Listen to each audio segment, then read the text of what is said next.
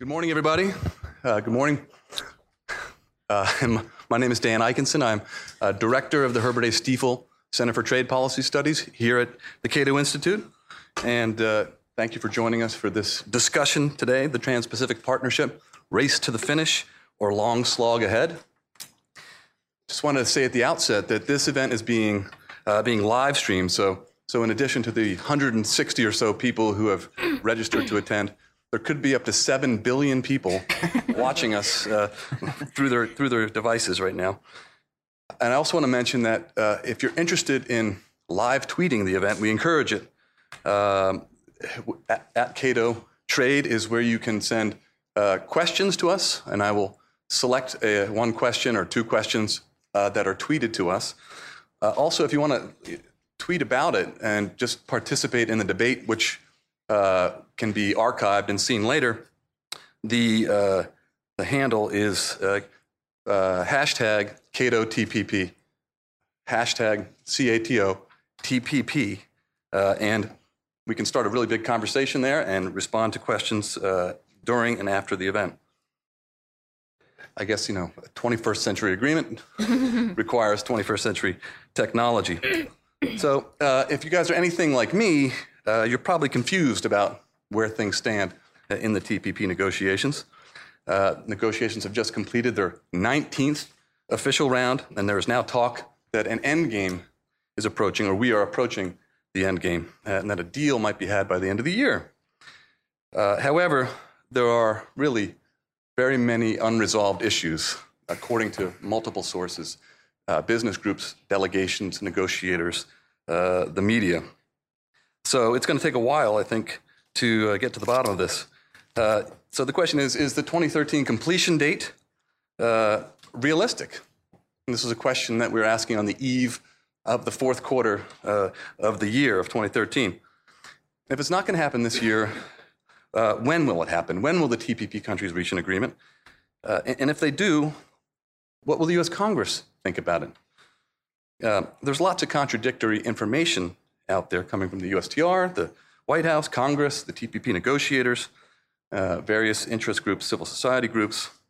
For example, while the USTR is still saying that 2013 is the date that the agreement will be completed, I don't know if you noticed there was a very tersely worded piece signed by a bunch of business groups yesterday that dismissed the alleged progress that has been made. And in fact, it sort of chided the USTR and other negotiators to redouble your efforts toward the goal of a comprehensive, high standard and commercially meaningful agreement that removes barriers to trade and investment and addresses 21st century challenges in all sectors. Meanwhile, reportedly, there are protests going on today. Friends of the Earth is protesting outside the USTR building. Some labor unions are going to be protesting on Capitol Hill. So, as though they are hoping to forestall the end game. So, it's unclear where we stand. There are lots of pending issues. Among the numerous lingering, unresolved issues, and this to me gets to the heart of this matter. Are we talking about a series of bilateral agreements, or is this one regional agreement? As far as I know, that hasn't been resolved, and it matters quite a lot. Many of the countries, of the 12 current negotiating countries, have bilateral agreements with one another. The U.S. has bilateral agreements with 6 of the TPP partners. And if we're going to be doing this on an individual bilateral basis, it's going to complicate, it's going to open the door to more protectionism, more exclusions, and it's going to complicate accession to the agreement. Really, if we're going to have a comprehensive agreement, it needs to be regional, and I don't think that has been worked out yet.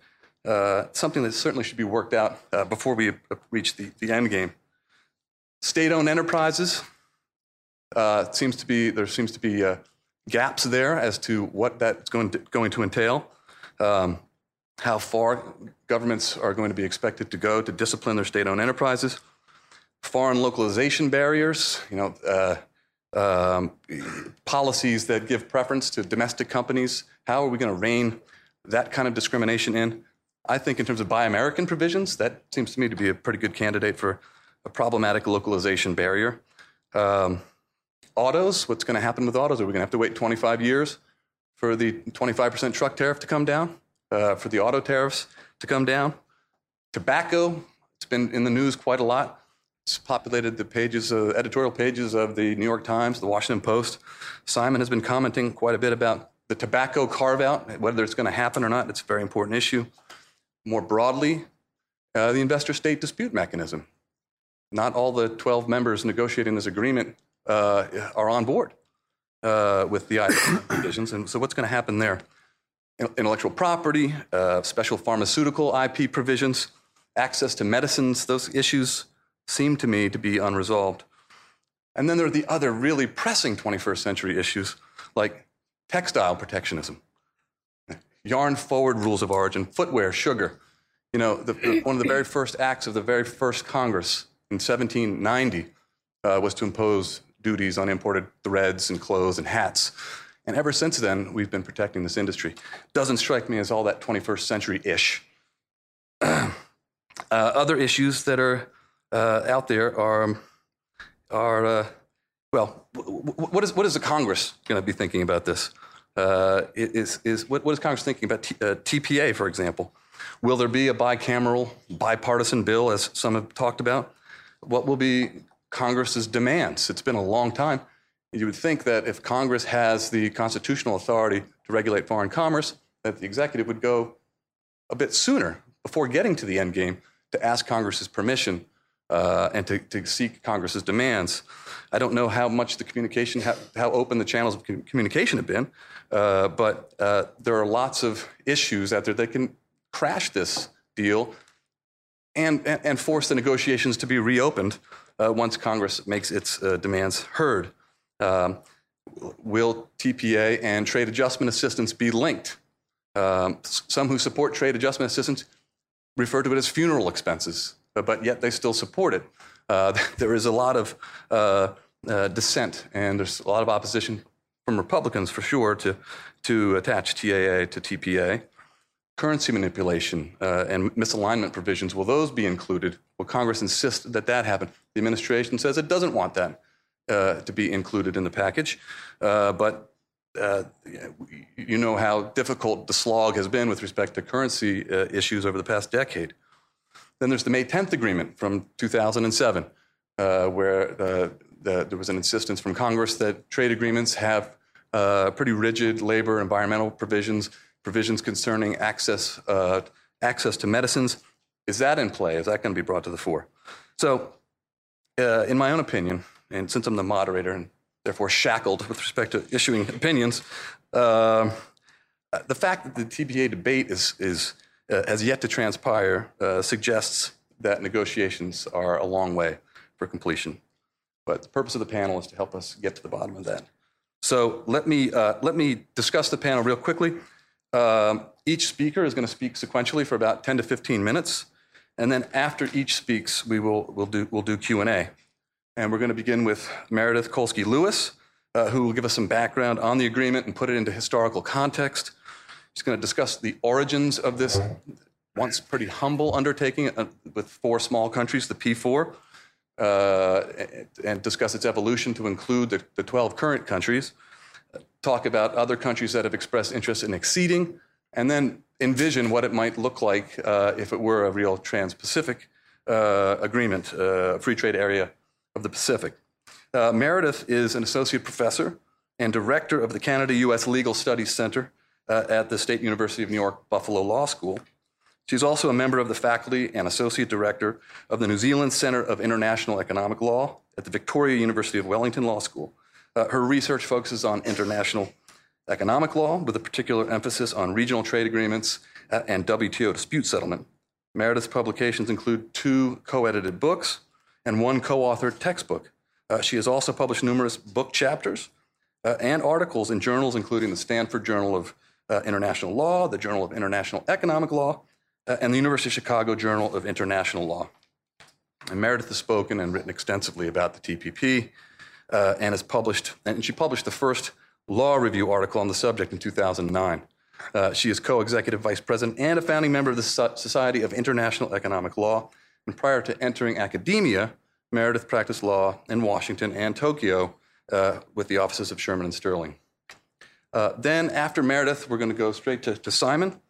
Simon Lester, who will focus on some specific high-profile hang-ups that he considers to be evidence that there is a long slog ahead. Simon is a trade policy analyst with us right here at Cato. His research focuses on WTO disputes, regional trade agreements, disguised protectionism, and the history of international trade law. Simon is also founder of a very popular international trade law website called worldtradelaw.net. If you haven't seen it before, you should go check it out. There's some pretty intense debates going on there about the topics, trade law. Before joining Cato, Simon worked for the trade law practice of a Washington, D.C. law firm, and also as a legal affairs officer at the Appellate Body Secretariat of the WTO. He has written a number of law journal articles which have appeared in such publications as the Stanford Journal of International Law, the George Washington International Law Review, and the Journal of World Trade.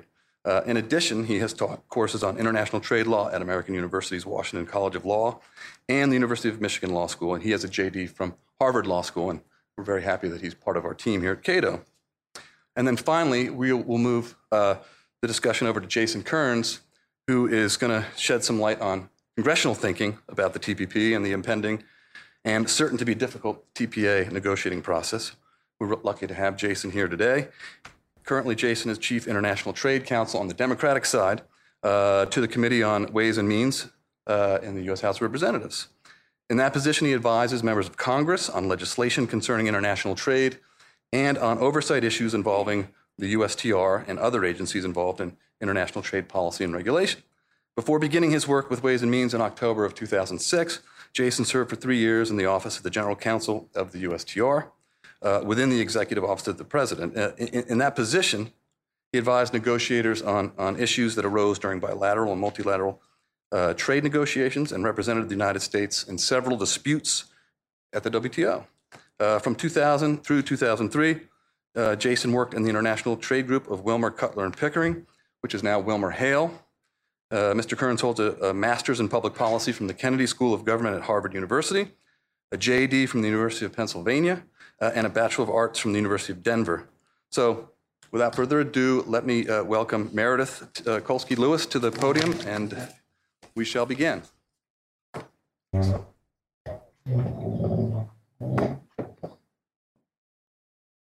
Great. Thanks very much, Dan, for that introduction, and thanks to Dan and Simon for this invitation to be here today. I'm really looking forward to our discussion. It's great to see such a large audience. So as Dan indicated, what I'm going to do is try to give a little bit of a historical background on the TPP, how this all got started, then comment a little bit on where we are today and where we might go in the future. So if one were to just look at USTR's website, you would think that this agreement, these negotiations were born and the whole idea started around 2010 when the negotiations, as we know them today, began. But actually, the history goes back a little bit further than that.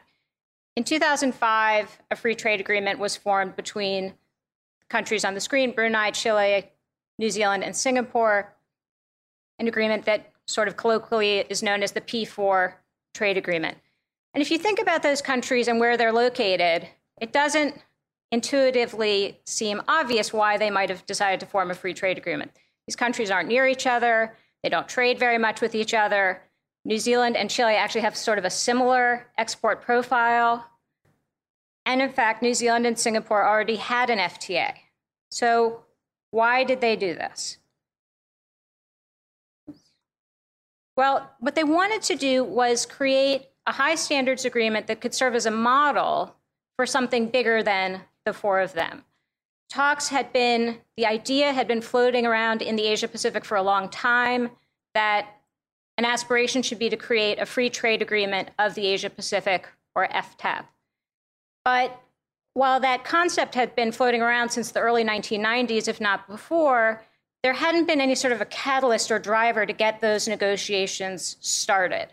So at various times, people thought maybe APEC could be the driver, that perhaps ASEAN could be the driver, that perhaps an FTA between China, Japan, and Korea would be negotiated, and that would be the driver. But none of that had happened. And so these four countries decided to form a free trade agreement that they thought maybe this would be the start. This would at least be a model. And so they negotiated an agreement that, compared to other FTAs, which have a lot of exclusions, was quite high standards and very clean, without carve-outs for agriculture and the usual things we see left aside. In addition, they put an open accession clause in the agreement, meaning that other countries could negotiate to join and would be able to join subject to the agreement of the existing members. That's not unheard of in FTAs. There are other FTAs that have open accession provisions, but it's not all that common. So with that in mind, the negotiations were concluded, but the original P4 text did not include a chapter on investment or financial services, and instead provided that 2 years after the coming into effect of the original agreement, new negotiations would be scheduled to negotiate chapters on those issues. When those negotiations were about to commence, the US said, we'd like to sit in on your negotiations and see what you're talking about. And if we like what we see, we'd be interested in joining your agreement. At that point, most of the world paid no attention, but us sitting in New Zealand absolutely went crazy because this was a really big deal. This was huge news because New Zealand had been asking the US for an FTA for many, many years, and the US had always said no. And so this was a very exciting development in New Zealand. So one of the reasons I wrote the first Law Review article about this is because only us in New Zealand and maybe Singapore were paying attention at the time that the US decided to sit in on the negotiations. But the US did sit in and decided that it wanted to participate. Now, why would the US want to join that FTA? The US already had an FTA with Singapore. The US already had an FTA with Chile.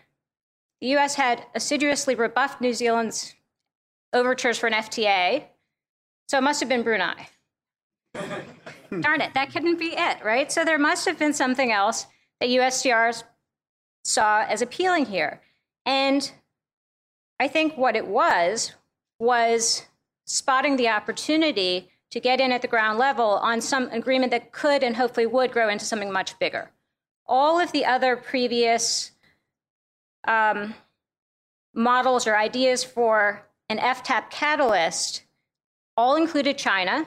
None of them included the US. So the US was looking at all of these ideas out there and would have been on, as James Baker once said, on the wrong side of a divided Pacific. So here was the opportunity to get in and actually help establish the terms for an agreement that I think that the rationale was not Brunei, but was to grow this agreement into something that would be much larger, and if not comprehensively covering the Asia Pacific, would be a substantial portion of the Asia Pacific. Okay. So once the US said it wanted to join in 2008, that also didn't get very much news because, of course, we were in the midst of an election.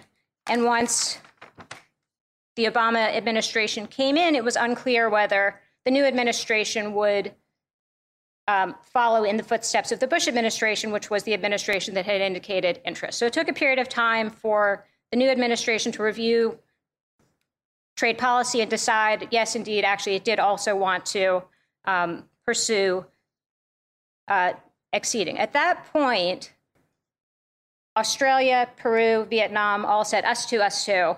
And very shortly thereafter, Malaysia also said they wanted to participate. It was pretty soon after the US expressed interest that it became clear that, in fact, these new countries were not going to accede to the P4 via the open accession provision, but that instead a brand new agreement was going to be negotiated. However, it's a bit misleading to think that the TPP just grew out of some idea in 2009 or 2010. And I think it's relevant to, in evaluating where it's going and what its objectives are, to think back on what the objectives were of the original P4 agreement. So those 9 countries started, then Canada and Mexico joined in late 2012, about a year ago. And then 2 months ago, Japan joined the negotiations. And Japan joining the negotiations is, from the perspective of the goal of creating an FTAP or something along those lines, Japan joining is really a game changer and a very, very significant development.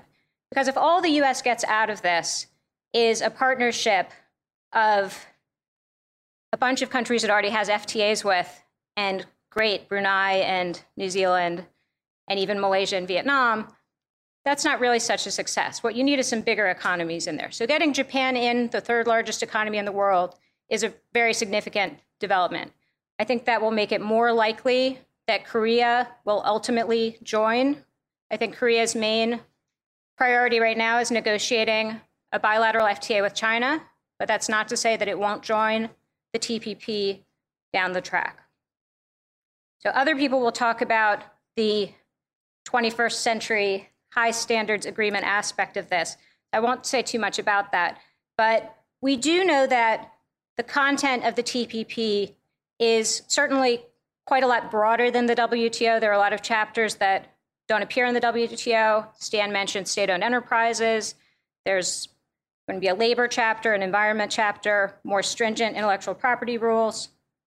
And the negotiations, by all accounts, although not much is said, it seems that they have been rather difficult.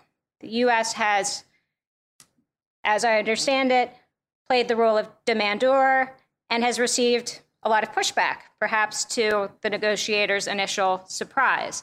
But from the standpoint of, for example, New Zealand's very concerned about agreeing to intellectual property provisions that go beyond TRIPS. It has significant implications for the public health system and the cost of medicines. And so New Zealand wants to know, well, what are we going to get in exchange? And New Zealand wants to have access for its dairy products. Meanwhile, the US dairy industry is kicking up a big fuss, saying you've got to exclude dairy. And this is replicated with many of the participants and many of the issues they care about. So the negotiations, it seems, have been a bit difficult. On the issue of modalities that Dan alluded to, this is a very important but obviously very difficult issue. If you negotiate bilaterally with everyone, then you can avoid reopening balances that were struck in FTAs. So the US would not have to give Australia sugar access, for example, when the US-Australia FTA excludes sugar. But if you have a single tariff schedule, then unless sugar is excluded from the entire TPP, you would have to provide some sugar access, and then Australia is getting something that they didn't get through the FTA. But what I have heard about this, and I have to say my information is probably not very good, is that while the US's initial position was we're going to negotiate bilaterally, my understanding is that it is agreed now that at the end there will be a single schedule. Now, how we get to that schedule and what's in it, I don't know. So the goal, as Dan said, to conclude this year seems, I think, also unlikely and highly optimistic. It seems there are a number of difficult issues that remain to be resolved, and they probably are not going to be resolved until the negotiators feel some pressure that they're running out of time, that there's an end game, there's a deadline, and you have to resolve it by this time. And my own view is that what will trigger that end game will be the seeking, and if they receive it, the receiving of trade promotion authority, which right now the US does not have. So the US is just off negotiating. Congress has given no authority. But if the US seeks trade promotion authority and receives it, and that TPA comes with a deadline, that will impose some pressure on the negotiators. And I just think that they have not reached that endgame stage yet where they're making the difficult decisions. So when will that happen? Well, the USTR has said they're going to seek TPA soon, but I don't know what soon is. Maybe we'll hear about what that might be. Okay, so is the TPP going to grow into an FTAP? Certainly an APEC-wide agreement, which is what was initially contemplated when this idea first arose in the early 90s, that is certainly a very long, long ways off. An agreement that would be comprehensive, including Russia and India, doesn't seem particularly realistic in the short or the medium term. But it certainly could become an agreement of major significance. Many countries have indicated a desire to join and have been told, we want to keep the initial negotiations to the group of countries it is now, but once the agreement has been entered into, it will also have an open accession provision, and you can negotiate to join at that time. So that's included the Philippines, Thailand, Taiwan, and a number of other countries have expressed interest. Now, with Japan in, this becomes a lot more interesting because now we have something like 40% of world trade is covered by this agreement. And with Japan in, as I said, I think it makes it more likely that Korea will come in. Now, what about China? China's reaction to this agreement when it sort of appeared on their radar screen in late 2010 was, this is all designed to exclude us. This is the anti-China agreement. And that caused quite a bit of consternation. Now, that said, recently, China has made some statements, which may mean nothing, but which may mean something, where Ministry of Commerce officials have said, we are studying the TPP, and we may decide to join in the future. It's quite a turnaround from the rhetoric that was coming out of China a couple of years ago. In the meantime, however, China is pursuing its own mega FTA in the Asia-Pacific region called the RCEP, Regional Comprehensive Economic Partnership. One of the models that had been bandied about in the past that could serve as a catalyst or starting point for an FTAP was something called ASEAN plus 6, or ASEAN plus the countries listed here, Australia, China, India, Japan, Korea, and New Zealand. That negotiation never got started, but once the TPP started gathering steam in the last couple of years, China pushed harder to get those negotiations started. And tellingly, they are no longer called ASEAN plus 6, even though the countries negotiating the RCEP are the ASEAN plus 6 countries exactly. They aren't calling it ASEAN plus 6. They're calling it RCEP, which would suggest to me that the driver of those negotiations is not ASEAN. However, that agreement has, although it has a number of members in common with the TPP, there's a lot of overlap, it's a different kettle of fish. We're talking about a much lower level of ambition. We're talking about negotiations that are going to move more slowly. There's going to be much more push for exemptions. And I think that agreement will end up being much more like a traditional FTA. It will more closely mirror the WTO agreements and content, and will have long phase-outs and carve-outs. India is not going to agree to the kind of terms that are being contemplated in the TPP. So what does the future hold? Well, I think that the TPP has better prospects to expand further than does the RCEP. I think the RCEP will be those 16 countries and that's it, whereas a lot of countries are lining up to join the TPP. And because the TPP is going to grow, because it covers so much of world trade, and because it covers areas that are not currently a part of the WTO, I think that it may serve as a source of future agenda items in the multilateral trading negotiations. So once countries agree to much broader services protections, once we have agreement on state-owned enterprises, we may see those issues show up on future WTO agendas. But first, the agreement has to be concluded, which is a big if. Thank you. Thank you. Let's go.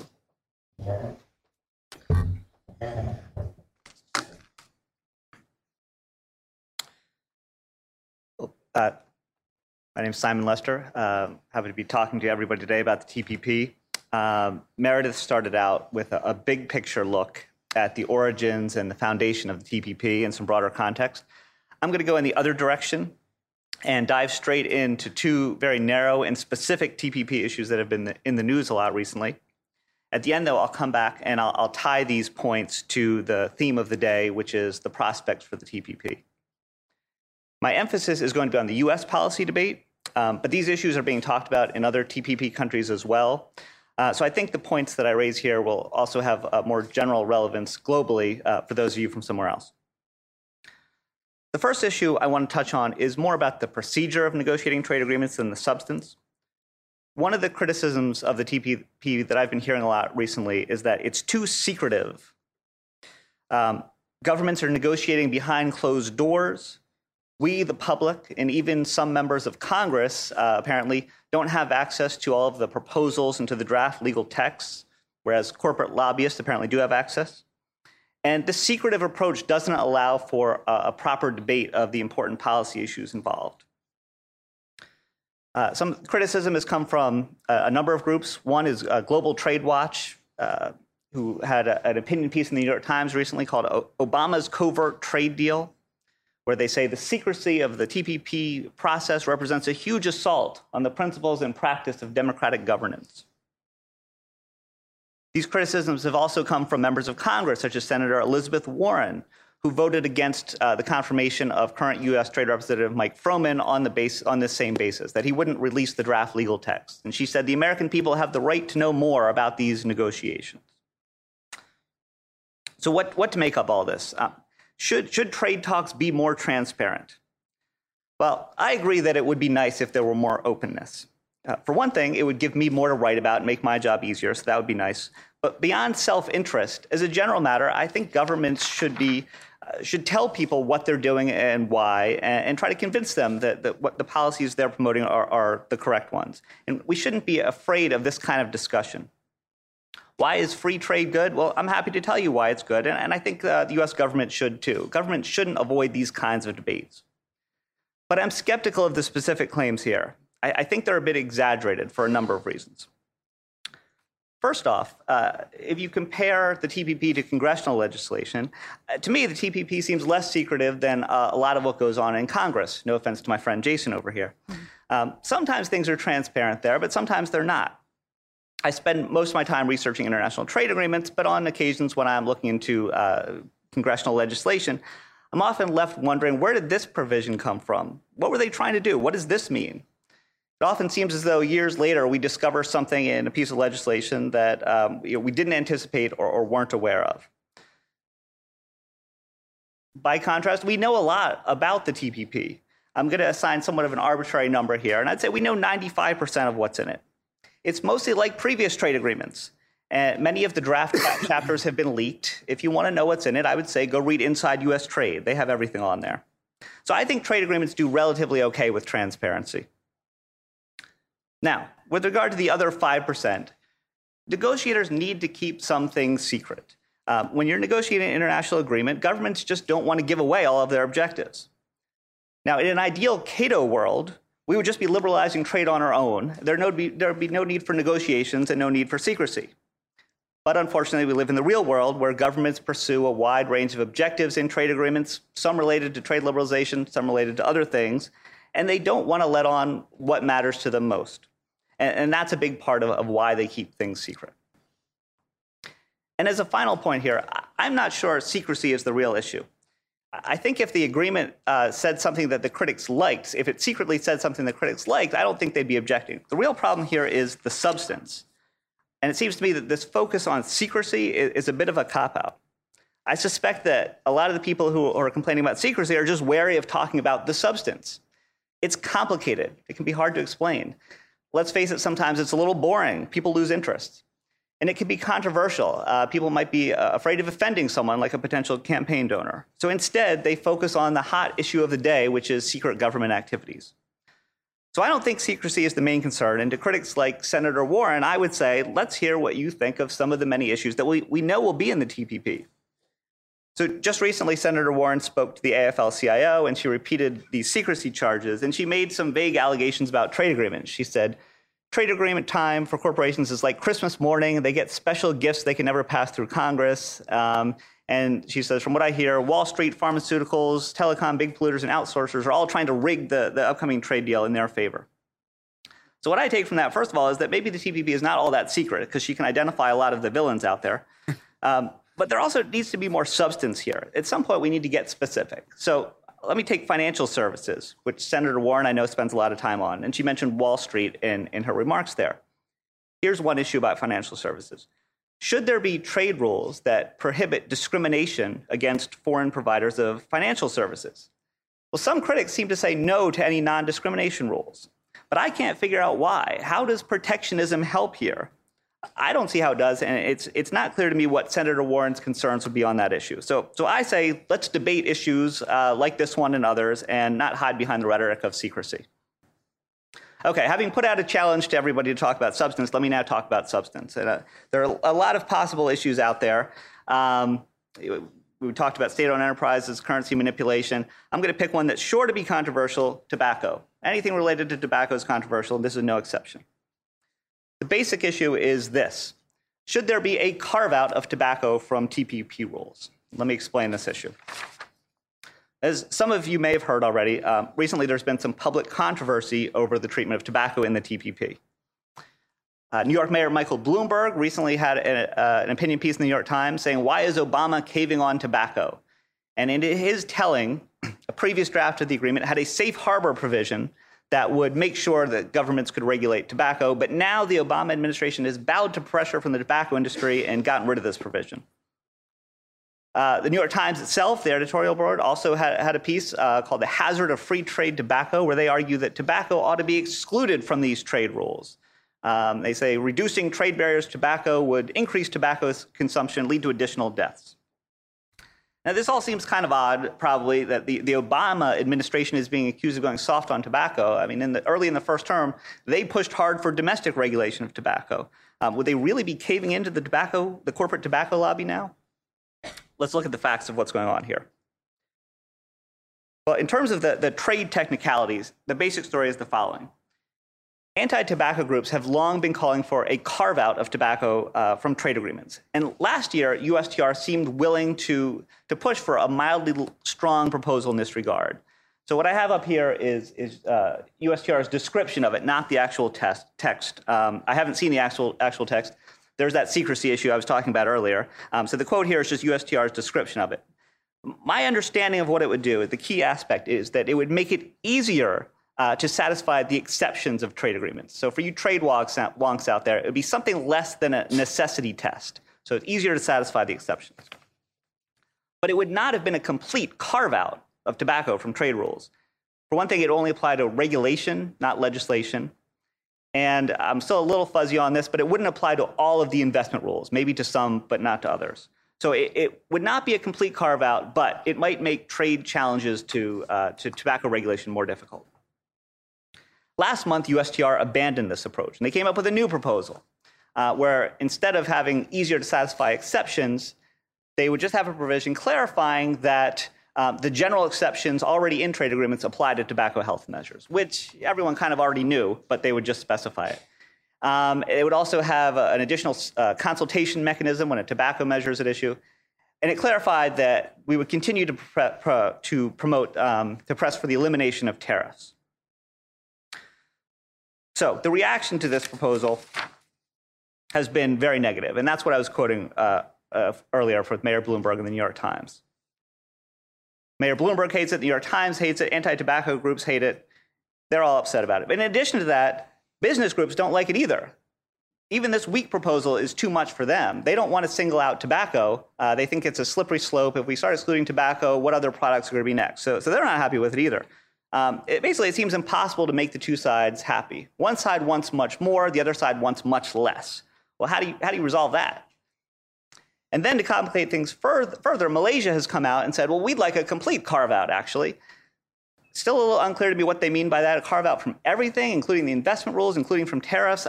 I'm not absolutely sure about that, but they want a much stronger carve-out. Okay, so in response to the negotiating mess on this issue, here's the substantive question I think we should be asking. So do we need a carve-out for tobacco, partial or full? Do we need any kind of carve-out? And I have a slightly different take on this, I think, than either the New York Times and that side or the business groups on the other side. I have a different framework for thinking about it. The question I would ask is, a carve-out from what? Are you talking about a carve-out from rules that limit protectionism, like eliminating tariffs? Or are you talking about a carve-out from some of the broader trade rules that deal with domestic policy issues? And I think you have to address these two issues separately. There are different implications from each one. Let me start with the protectionism issue. It's never been clear to me why people want to carve out tobacco from anti-protectionism rules like eliminating tariffs or the national treatment rule. why would you want to create a domestic monopoly or oligopoly to keep out foreign competitors? I'm not sure how that helps with public health regulation. If you want to discourage smoking by raising the price of cigarettes, well, there's no need for a tariff. Just tax the product with a non-discriminatory tax that applies to all products. This is perfectly legal under trade rules. There's no need for a carve-out here that I could see. You just get rid of all the tariffs. And yes, if you want to raise the price of cigarettes, you can tax all cigarettes. So that issue, to me, I think is pretty easy. A little harder is one about a carve-out from other TPP rules, other trade rules that aren't about protectionism. Some examples are intellectual property protections that deal with patents, copyrights, and particular interest to tobacco is trademarks. And then certain aspects of the rules on foreign investment that protect foreign companies by allowing them to sue governments before an international tribunal. As for applying a carve-out to these rules, I think that critics may be missing the bigger picture here. Their underlying argument is that these rules interfere with national autonomy by getting in the way of legitimate domestic regulations. But this is a problem that applies beyond tobacco. It applies to all domestic policy. So an argument that these rules are only a problem for tobacco, and therefore we need a carve-out for tobacco, is a strange one, I think. In a sense, it's an argument that it's fine for international trade law to interfere with non-tobacco-related public health regulation, but we can't have it interfere with tobacco-related public health regulation. So I say no carve-out here either. If you want to reform the trade rules in question, that's fine, and I think that's where the focus should be, and I think this is a great opportunity to talk about those rules. But I don't think tobacco is as unique as some people suggest, and I think coming up with special rules for it is more of a distraction than a solution. So let me sum this up and bring it all back to the big picture of the TPP's prospects. I think it's clear that there's a big, messy debate going on here with the tobacco issue. And I look at this as perhaps a microcosm of the overall TPP debate. This seems like one of many issues that could get in the way of a completed deal, certainly by the end of the year, which seems wildly unrealistic. But even in the future, I think it's going to be very difficult. We've already mentioned others like the investment rules, the intellectual property rules, state-owned enterprises. Currency manipulation is going to be extremely difficult, I think. Can the TPP countries really work all this out? And if so, is Congress going to sign off on it? I have serious doubts about all of it. And to bring up secrecy again, well, I'm skeptical of the secrecy allegations. I can see how they would have some traction in the current environment. I see why the people who are talking about secrecy are talking about it. As much as I dismiss it, it might play well to a general audience. So for me, the answer to the question, the title of the event, and I think Dan gave away my conclusion here, it's a long slog at best. I don't want to condemn the TPP as the next Doha round yet. The Doha round is the round of WTO negotiations started in 2001. It's been going on for over a decade, and it's not looking good. But I think government officials should be wary of putting forth these promised end dates that are constantly missed. If they do, I think the TPP starts to look a little bit more like Doha, and that's probably not a good sign.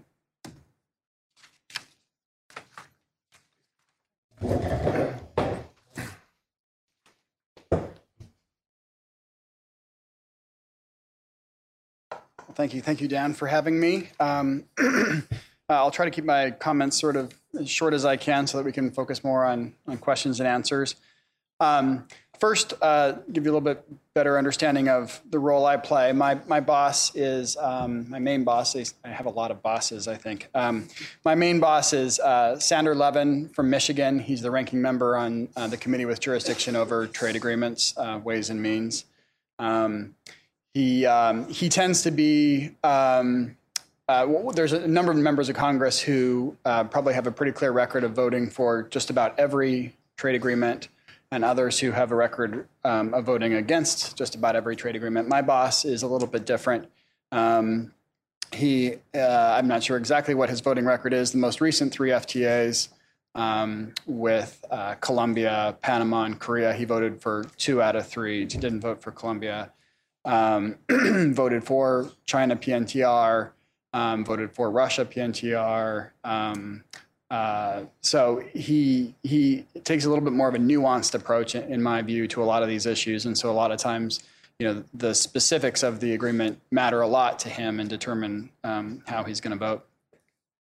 Before getting into TPP specifically, I thought it might be worthwhile to give you sort of an overview of some of the objectives we try to achieve, regardless of what the issue is on the trade agenda. I think that basically there are three objectives that we are particularly concerned about at this juncture. One is addressing global trade imbalances and ensuring greater reciprocity. Two is spreading the benefits of trade more broadly instead of contributing to growing economic inequality, which unfortunately I think there's pretty good evidence that trade has had that impact in the United States and in other countries.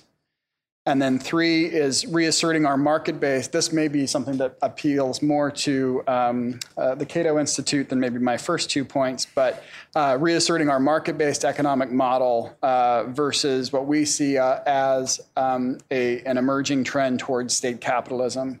And more broadly speaking, making sure the U.S. retains its engagement and assertive leadership in the global economy. So getting into TPP, I would start by saying we certainly see this as a rare opportunity to achieve the three objectives I laid out and many others, and ultimately to strengthen the U.S. economy, strengthen the global economy. We've, as already has been mentioned, the agreement I think covers about 40% of GDP, about a third of world trade.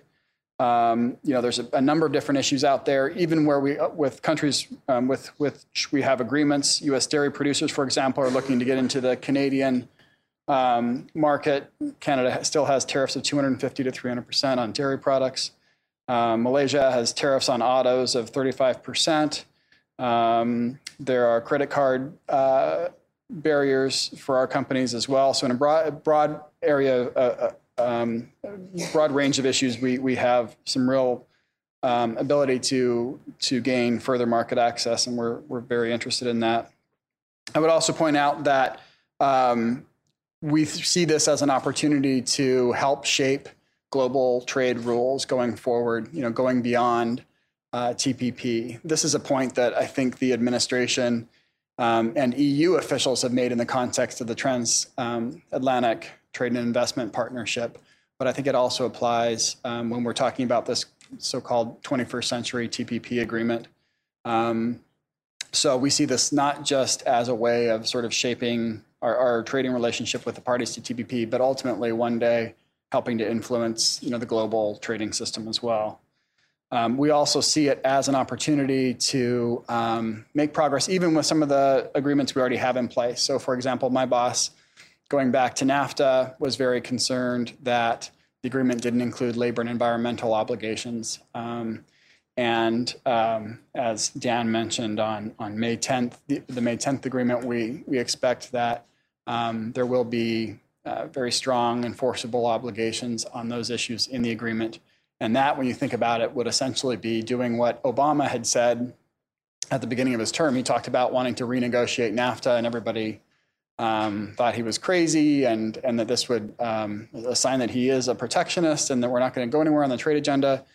At the end of the day, I think the issue that was front and center on the NAFTA debate was including labor and environmental obligations, and we now are looking at an opportunity to do that with Canada and Mexico. So that's something that we're interested in as well. Similarly, in the case of Vietnam, a lot of people question whether we should be negotiating a trade agreement with a country that has a pretty poor record on labor rights, human rights. I think from our perspective, again, we see this as an opportunity to make progress on that issue where we wouldn't otherwise, have that opportunity. And so we're interested in that as well. Focusing on a few of the outstanding issues that we are quite interested in. I think Simon emphasized quite a bit currency manipulation as an issue, and I would certainly like to say more about that.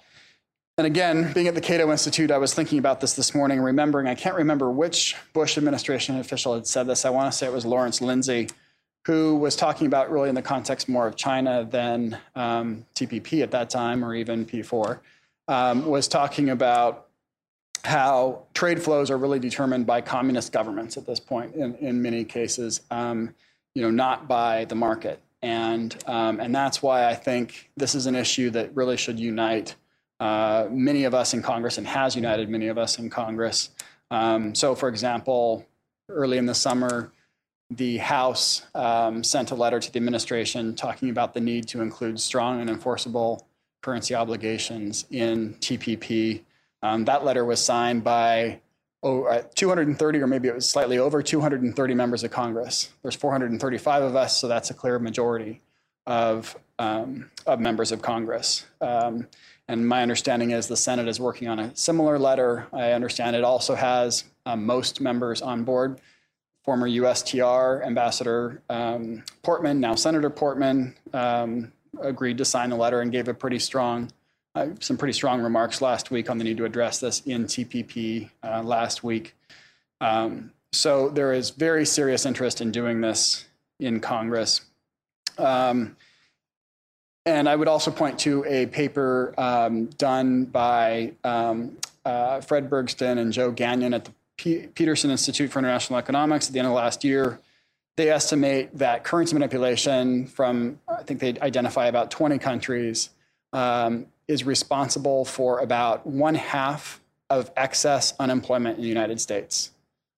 So I think everyone should give that a little bit more thought. There's a lot of focus on, do we need additional fiscal stimulus? Do we need additional monetary stimulus? Can we even have additional monetary stimulus beyond what we're doing with quantitative easing?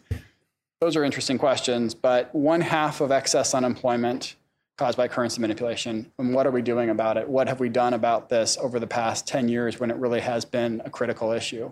And of course, some people have pointed out, Sebastian Mallaby comes to mind, that given the effect that this has had on U.S. interest rates, some believe that this actually helped to contribute to the U.S. or to the global financial crisis. Something that I think needs to be addressed. And so then the question is, well, how would you go about doing that? I actually think the technicalities here are relatively easy to do. I fully recognize that getting countries, including countries that some people have identified as currency manipulators in the past, to agree to do something might not be so easy. But what do we do is, I think, relatively simple. The IMF has already developed guidelines on what constitutes currency manipulation. Of course, currency manipulation is illegal under the IMF Articles of Agreement going back to, right after World War II. But in 2007, in particular, the IMF developed guidelines that made pretty clear what currency manipulation is. So, for example, if a country is engaging in protracted, large-scale intervention in the currency markets, that's obviously something to be taken into account. If it has large global trade surpluses, something to be taken into account. If it's accumulated through its interventions a great deal of foreign exchange reserves, that's something to be taken into account. So the problem, though, of course, is the IMF doesn't have an enforcement mechanism. It's a sort of a consensus-based organization. Well, if we just take those IMF guidelines that are already pretty clear, maybe build upon them, clarify them in some respects, but essentially take what we have there and insert that into TPP that has already, of course, a dispute settlement mechanism worked into it, that seems to us to be a pretty good way to address the issue. Now, a lot of people have said, well, gosh, a lot of countries don't like what the United States is doing in terms of quantitative easing, loose monetary policy. So won't we be the first victims of a currency provision? To me, this is a total red herring. Because if you look, again, at what the IMF guidelines say, IMF being, again, consensus-based organization, the parties to the IMF being pretty much the entire world, we've identified what that is. Protracted large-scale intervention in the currency markets, not the United States. We don't intervene in the currency markets essentially at all. Excessive foreign exchange reserves, not even close. We have almost no foreign exchange reserves. Large trade surplus, if only we had a large trade surplus. So I don't see any concerns over that, and I think it would be good for us to proceed with a currency proposal as soon as possible. Since I had promised to keep my remarks short, I guess I'll try to speed up this a little bit. But a few of the other critical issues for us, again, given that we think one of our key objectives needs to be reasserting our sort of U.S. market-based economic model. We need to find a way to address state-owned enterprises in the TPP agreement. We need to be able to allow our companies to compete on a level playing field vis-a-vis companies that have backing from foreign governments. A real critical issue for my boss, again, I mentioned he's from Michigan, but I don't think this is really why he's so focused on the issue, is what Japan's participation in TPP means, and in particular on the issue of automotive market access. So, what do I mean when I say it's not just that my boss is from Michigan? I think it's important to focus on the fact that 2/3 of our deficit with Japan is in the automotive market, and our deficit with Japan is second only to our deficit with China in terms of the largest deficits we have in the world. So this is clearly an issue not just for parochial interests in the United States. It really is a U.S. interest, I think.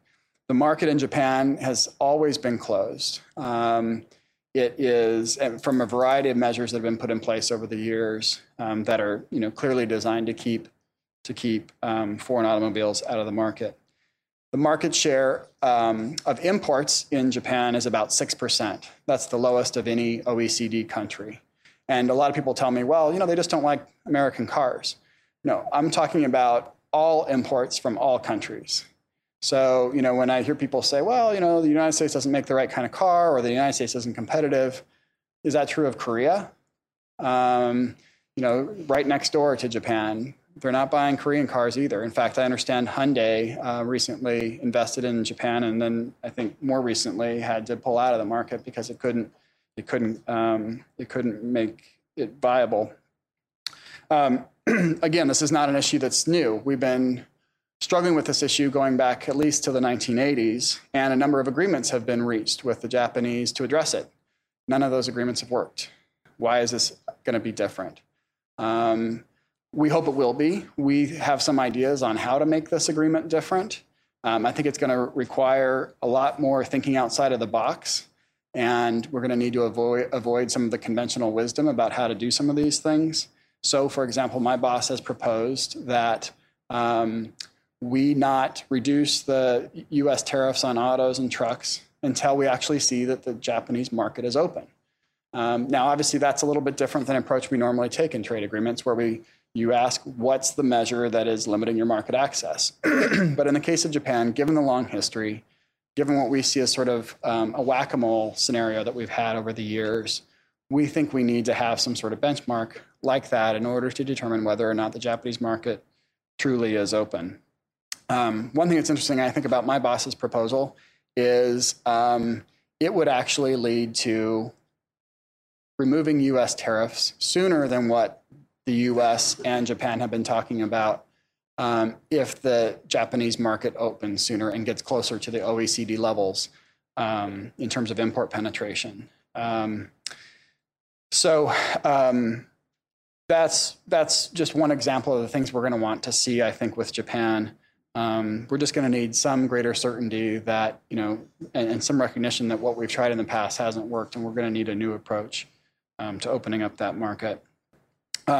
Obviously, I think Dan referred to the May 10th issues, the three most important of which are labor, environment, and access to medicines. And I mentioned as well that I think that's sort of a starting point for us. We certainly want to see those rules included in a final agreement. And if anyone doubts how serious we are about that, I'd be happy to point them to the history over the past 10 years where we opposed the last Trade Promotion Authority agreement, largely due to concerns over what the negotiating objectives said on these issues, and then also opposed a number of the FTAs that came up after that agreement was, after the TPA was put in place and before we had the May 10th breakthrough. So those issues are very important to us. Getting to the issue of timing a little bit, I guess I might be maybe a little bit more optimistic that an agreement could actually be reached sooner. I was the way I look at it is I think we actually really are in sort of endgame scenario in terms of the fact that I think a lot of the underbrush has been cleared. We've really gotten down to the issues that really matter. And I think that the negotiators are at a point where they're thinking creatively about what kind of trade-offs need to be made. That to me sounds like endgame. Now, how long does that endgame last? I don't know. Maybe it's not. Maybe it's longer than the end of this year. Yeah, and what do we mean by concluding the agreement at the end of the year? I mean, I suppose I would probably agree that, I don't know that we're going to have a legally scrubbed, I's dotted and T's crossed agreement by the end of the year. But it's conceivable to me that we could actually, have these big issues worked out by that point. But as Dan mentioned, one of the question marks in my mind is, it isn't so much on, what are you going to do on SOEs? What are you going to do on currency? As huge as those issues are. And of course, the United States has not even tabled text yet on currency. So I don't mean to be defeating my own argument too much here, but there is definitely something to that. But as Dan mentioned, there are some sort of structural issues I think that still need to be worked out. If we are going to have different duty phase out, different duty rates for different countries, then, for example, what does that mean in terms of the rules of origin within the TPP? I think there's a lot of issues like that still need to be resolved that are really pretty fundamental. But again, I think that they can get there. So that's TPP. TPA. A few quick thoughts on that. First, I got to just say, I hear everybody say, well, gosh, when is the administration going to ask for it? And what does it mean? They say, they're going to ask for it soon. I mean, from what I've seen, the president has asked for it. The president has said he wants this. Some people, I think, want him to do some kind of dance or something while he's saying it, or they don't like quite the way he says it, or who he says it to. I don't know. But I think the administration's made pretty clear that they want TPA. And we have been in discussions with our counterparts, Senate Finance Committee chairs and ranking members, with Ways and Means chair and ranking members, to try to resolve some of these issues and move forward with the TPA bill. I don't know how that process is going to play out. From my perspective, I think we're looking for a pretty different TPA bill than we've had in the past. So the two things that come to mind, Simon focused a lot on this issue of secrecy, transparency. What I would say on that is, in my view, there's a great deal of misinformation out there about the process. But there is also, I think, there are some real legitimate issues being raised and real legitimate concerns that we share. We think the process can be strengthened. We think that that we can put in place mechanisms that ensure that the administration will consult with Congress meaningfully that are lacking in the 2002 bill. Again, when I mentioned the 2002 debate over TPA, we had concerns over these negotiating objectives on the May 10th issues. The other issue we flagged was the need for stronger consultation mechanisms in TPA. We felt that way then, but given, as Simon pointed out, the way this debate is shaping up, I don't think there's any question that we are very much in the majority in terms of wanting a stronger role for Congress in the process, certainly. One thing, I agree with Simon that I don't think our negotiators can negotiate publicly. Obviously, that doesn't happen in most other areas. We don't negotiate other kinds of treaties that way. Labor management negotiations aren't done in front of rank and file members. As Simon pointed out, Congress, not always the most, not everything happens on C-SPAN, put it that way. So I don't believe that we need to have, C-SPAN following the negotiating table. But I think one way to ensure greater transparency in the process, a more meaningful public input, is through members of Congress.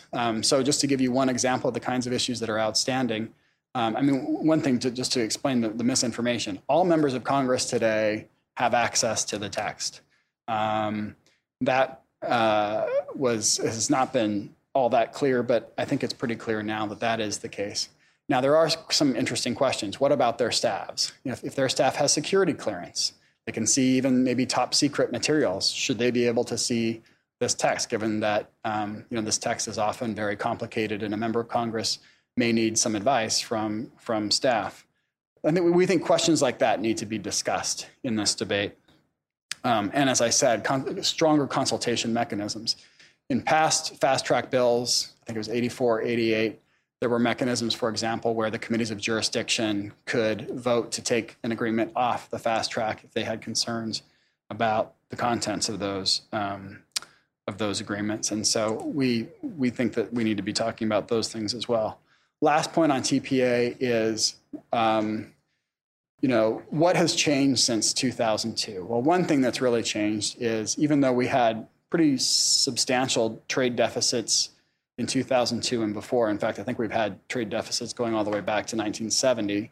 So clearly not just something that's cyclical, but a real structural issue.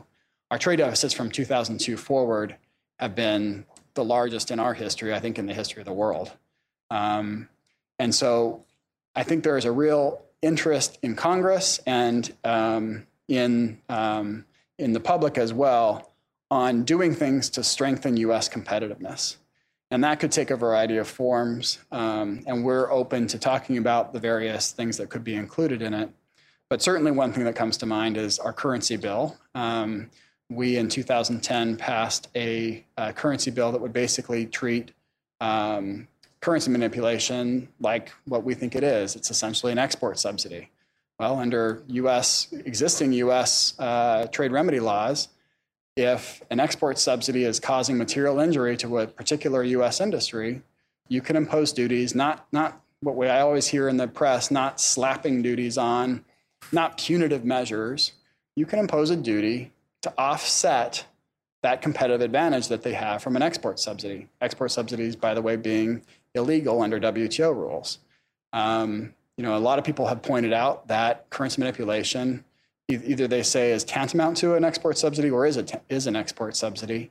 And so we want to have U.S. law reflect that. Essentially what we are doing, not to get too into the legal weeds here, but the appellate body of the WTO has said in the past that a subsidy will be considered an export subsidy even if some of the beneficiaries of that subsidy aren't exporters.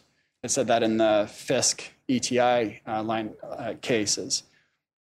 Department of Commerce refused to apply the countervailing duty law to currency manipulation, and using the same reasoning, it said, well, it's not just exporters that get the advantage of currency manipulation. If you're a tourist in a country that manipulates its currency, you'll get the benefit too. But again, we're just asking that U.S. law follow WTO law and recognize that a subsidy can be an export subsidy even if it benefits more than just exporters. So that's one example of something that we think would be very meaningful in a broader bill that would help to make the United States more competitive. Obviously, there's other things as well. When you hear about competitive nowadays, there's certainly talk about how U.S. infrastructure is eroding and is costing us in terms of our competitiveness. There's tax credits we could be giving to make our producers more competitive. Even smaller things in the trade space, such as the miscellaneous tariff bill, which is something we've been pushing for a long time to reduce or eliminate duties temporarily, largely on inputs that are used in the U.S. Production of downstream goods. That's something we favor as well. Trade adjustment assistance and other things as well. All right, so Dan just had to tell me that despite what I had promised at the beginning, I am out of time, but I think I'm also at the end here. So thank you again. Thanks to the panel.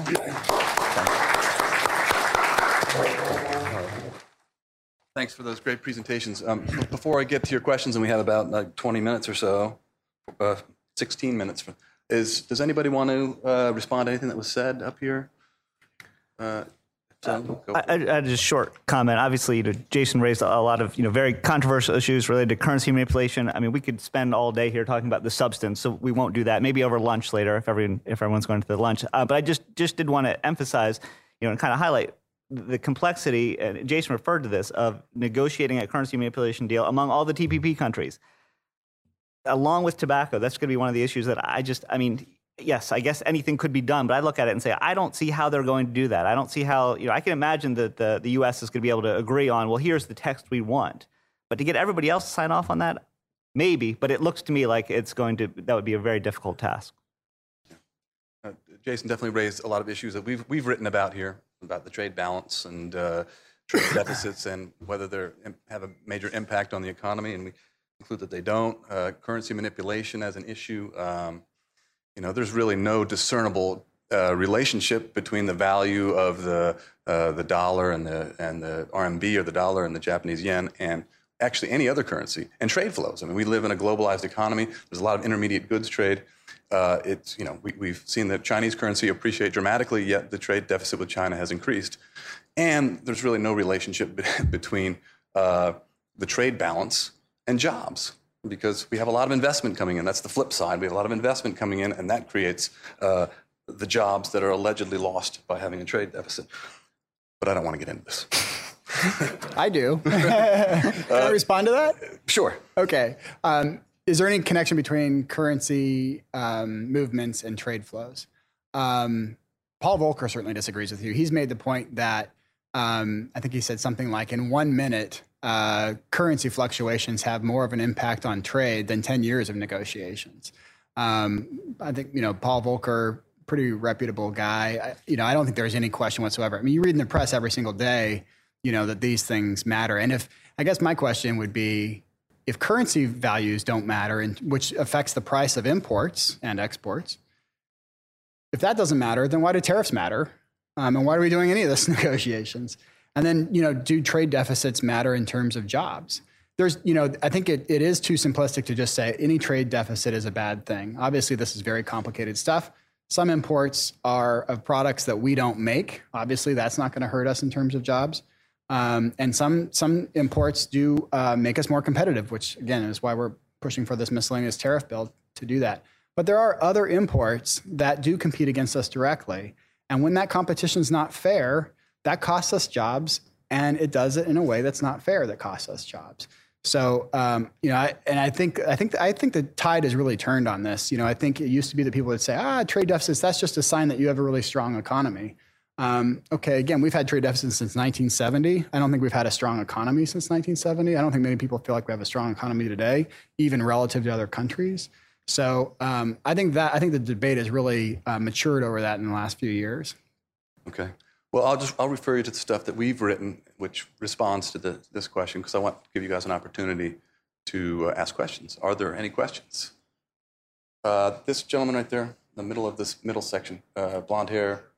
You're going to bring a mic to him? And please state your name and affiliation and get to the question. Sure. Thanks for the panel. It was very informative. My name is Ben Beachy. I'm with Public Citizen, and I have a question for Jason.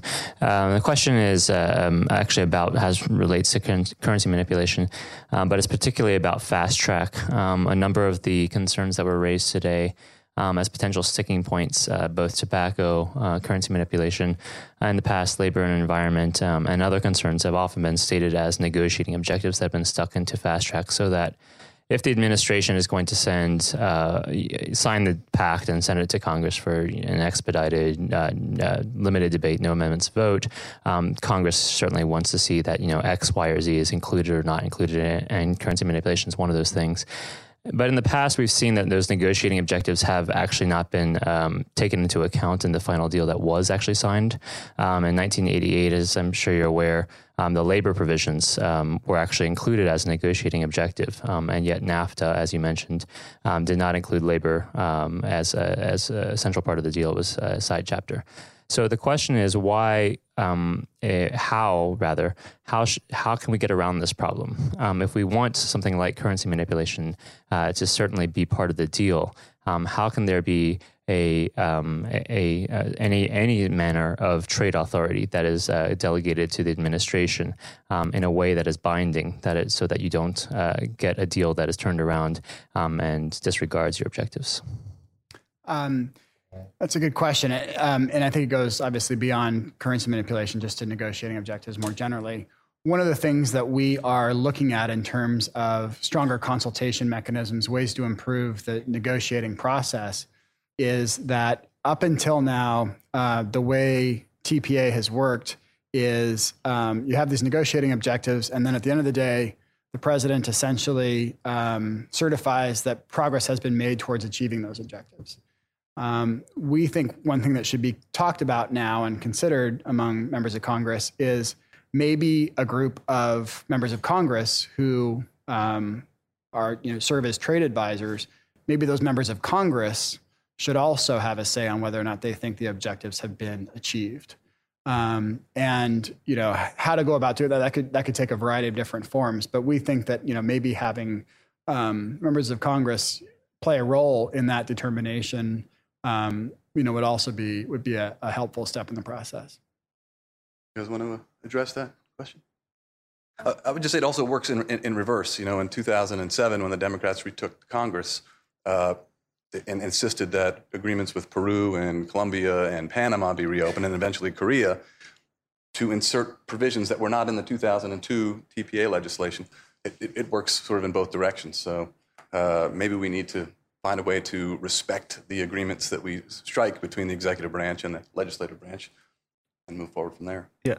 I don't have anything to add, except I think it's a great question. I was interested to hear how they deal with it. Generally speaking, putting aside trade policy or other policies, I think Congress should play an active role in these matters. And so, I want Congress involved, even though I might disagree sometimes with what Congress wants to do. Claude. Second row down here.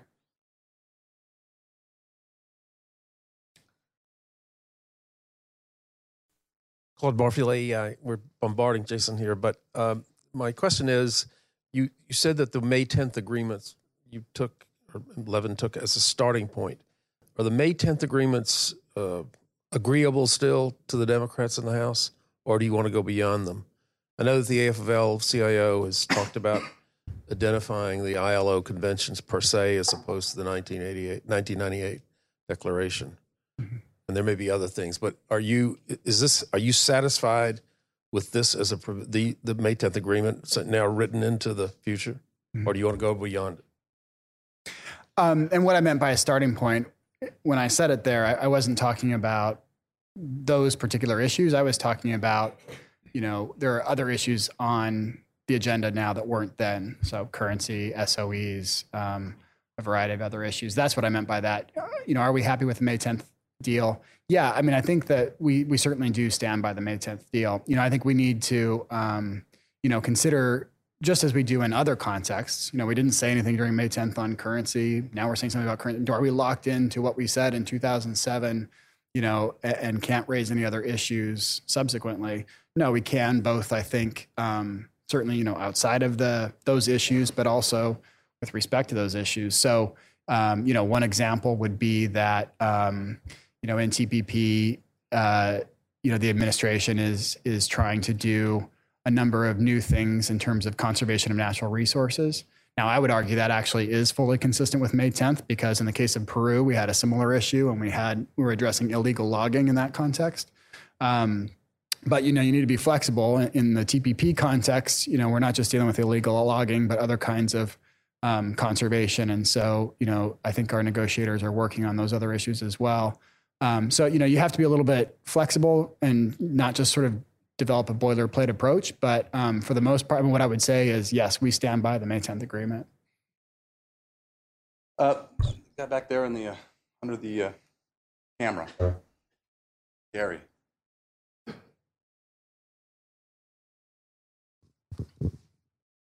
The unavoidable follow-up, do House Republicans still like the May 10 agreement?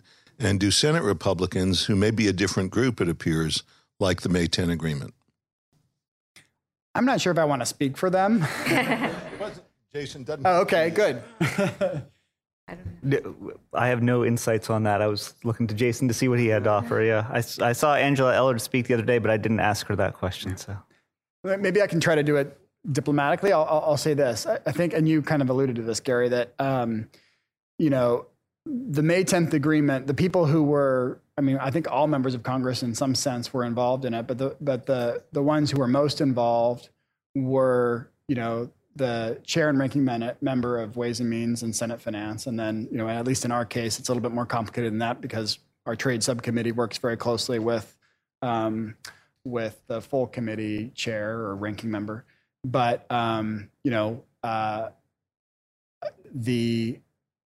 Camp, I think, was involved in that process, even though he wasn't at the time the ranking member.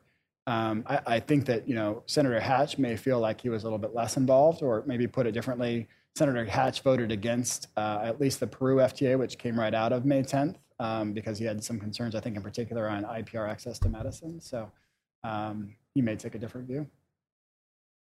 I mean, on the issue of, say, currency manipulation, is there more daylight between Republicans in Congress and Democrats in Congress, or between Democrats in Congress and the White House in terms of getting this into this agreement? Yeah, it's not that simple, I don't think. I mean, so our, the currency bill that we passed, it was very strong majorities of both Republicans and Democrats.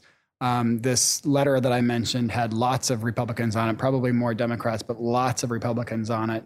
As I said, Portman, Grassley, Roberts, those are just the 3 Senate Finance Republicans I can think of that are supposed to be signing this currency letter. And then there's folks in the administration that I think agree with us, and there's folks who disagree. So it's a little bit more complicated than that. I mean, what I would say is last Congress, we had, I can't remember how many co-sponsors on our currency bill. I think it was like 280, I want to say, some huge number. And yet the bill didn't come up. I think it's pretty clear that the House Republican leadership didn't want to bring the bill up, but the House Republican rank and file apparently did, given that they co-sponsored the bill. Any questions for this side of the panel? Yeah, right here. In the middle, the guys sitting 4th row. Kenyon Bosler from the Carnegie Endowment. I'm wondering where things stand with regard to the rules of origin, and what are the implications, particularly if they're going to be national or cumulative rules of origin, and what are the implications of that for the East Asian integrated trade architecture? I don't have any great insights on that. I don't know if you know anything, Meredith. I don't know where it's at in the first instance, but rules of origin is clearly an important issue. So, for example, one thing that's been leaked, I suppose, is that the U.S. has been saying that it's going to apply a yarn forward rule on textiles. For Vietnam, that's a big problem because Vietnam uses yarn from China, and that would mean that Vietnamese textiles wouldn't be products of Vietnam and wouldn't be entitled to the FTA rate. And that's disastrous for Vietnam. It's one of the main reasons they want to participate in this FTA. Similarly, there are issues about rules of origin for autos. Depending on how you define it, autos coming out of Mexico either are products of the TPP or aren't. So it's certainly a live issue. I'm not sure how it's playing out, but clearly there are objections to some of the proposals that have been floated. Guy right there. Hi, I'm Brian Kato from Mitsubishi. You mentioned a bit about the prospects of Korea joining the TPP. This is for Ms. Lewis. I'm wondering if you could elaborate a little bit on what some of the incentives for and against might be, and if they do join, what would be the effects on the overall process? Thank you. Sure. Well, in the first instance, I think that from what I've read, Korea's view is there's not, prior to Japan's joining, there weren't necessarily major economic gains that would come out of it because, of course, Korea already has an FTA with the US, has an FTA with ASEAN, has an FTA with a lot of the participants. I think, however, that with Japan coming in, from Korea's perspective, Japan might obtain certain concessions that Korea wouldn't be receiving, and Korea would want to be a beneficiary of those as well. So I think that Japan coming in changes the calculus for Korea to some degree. My understanding is that because of the political situation with North Korea and otherwise, Korea's priority right now is negotiating an FTA with China. So I don't think that Korea is rushing to get in right now. They clearly aren't. But I do think that Japan coming in makes it much more attractive for Korea to come in.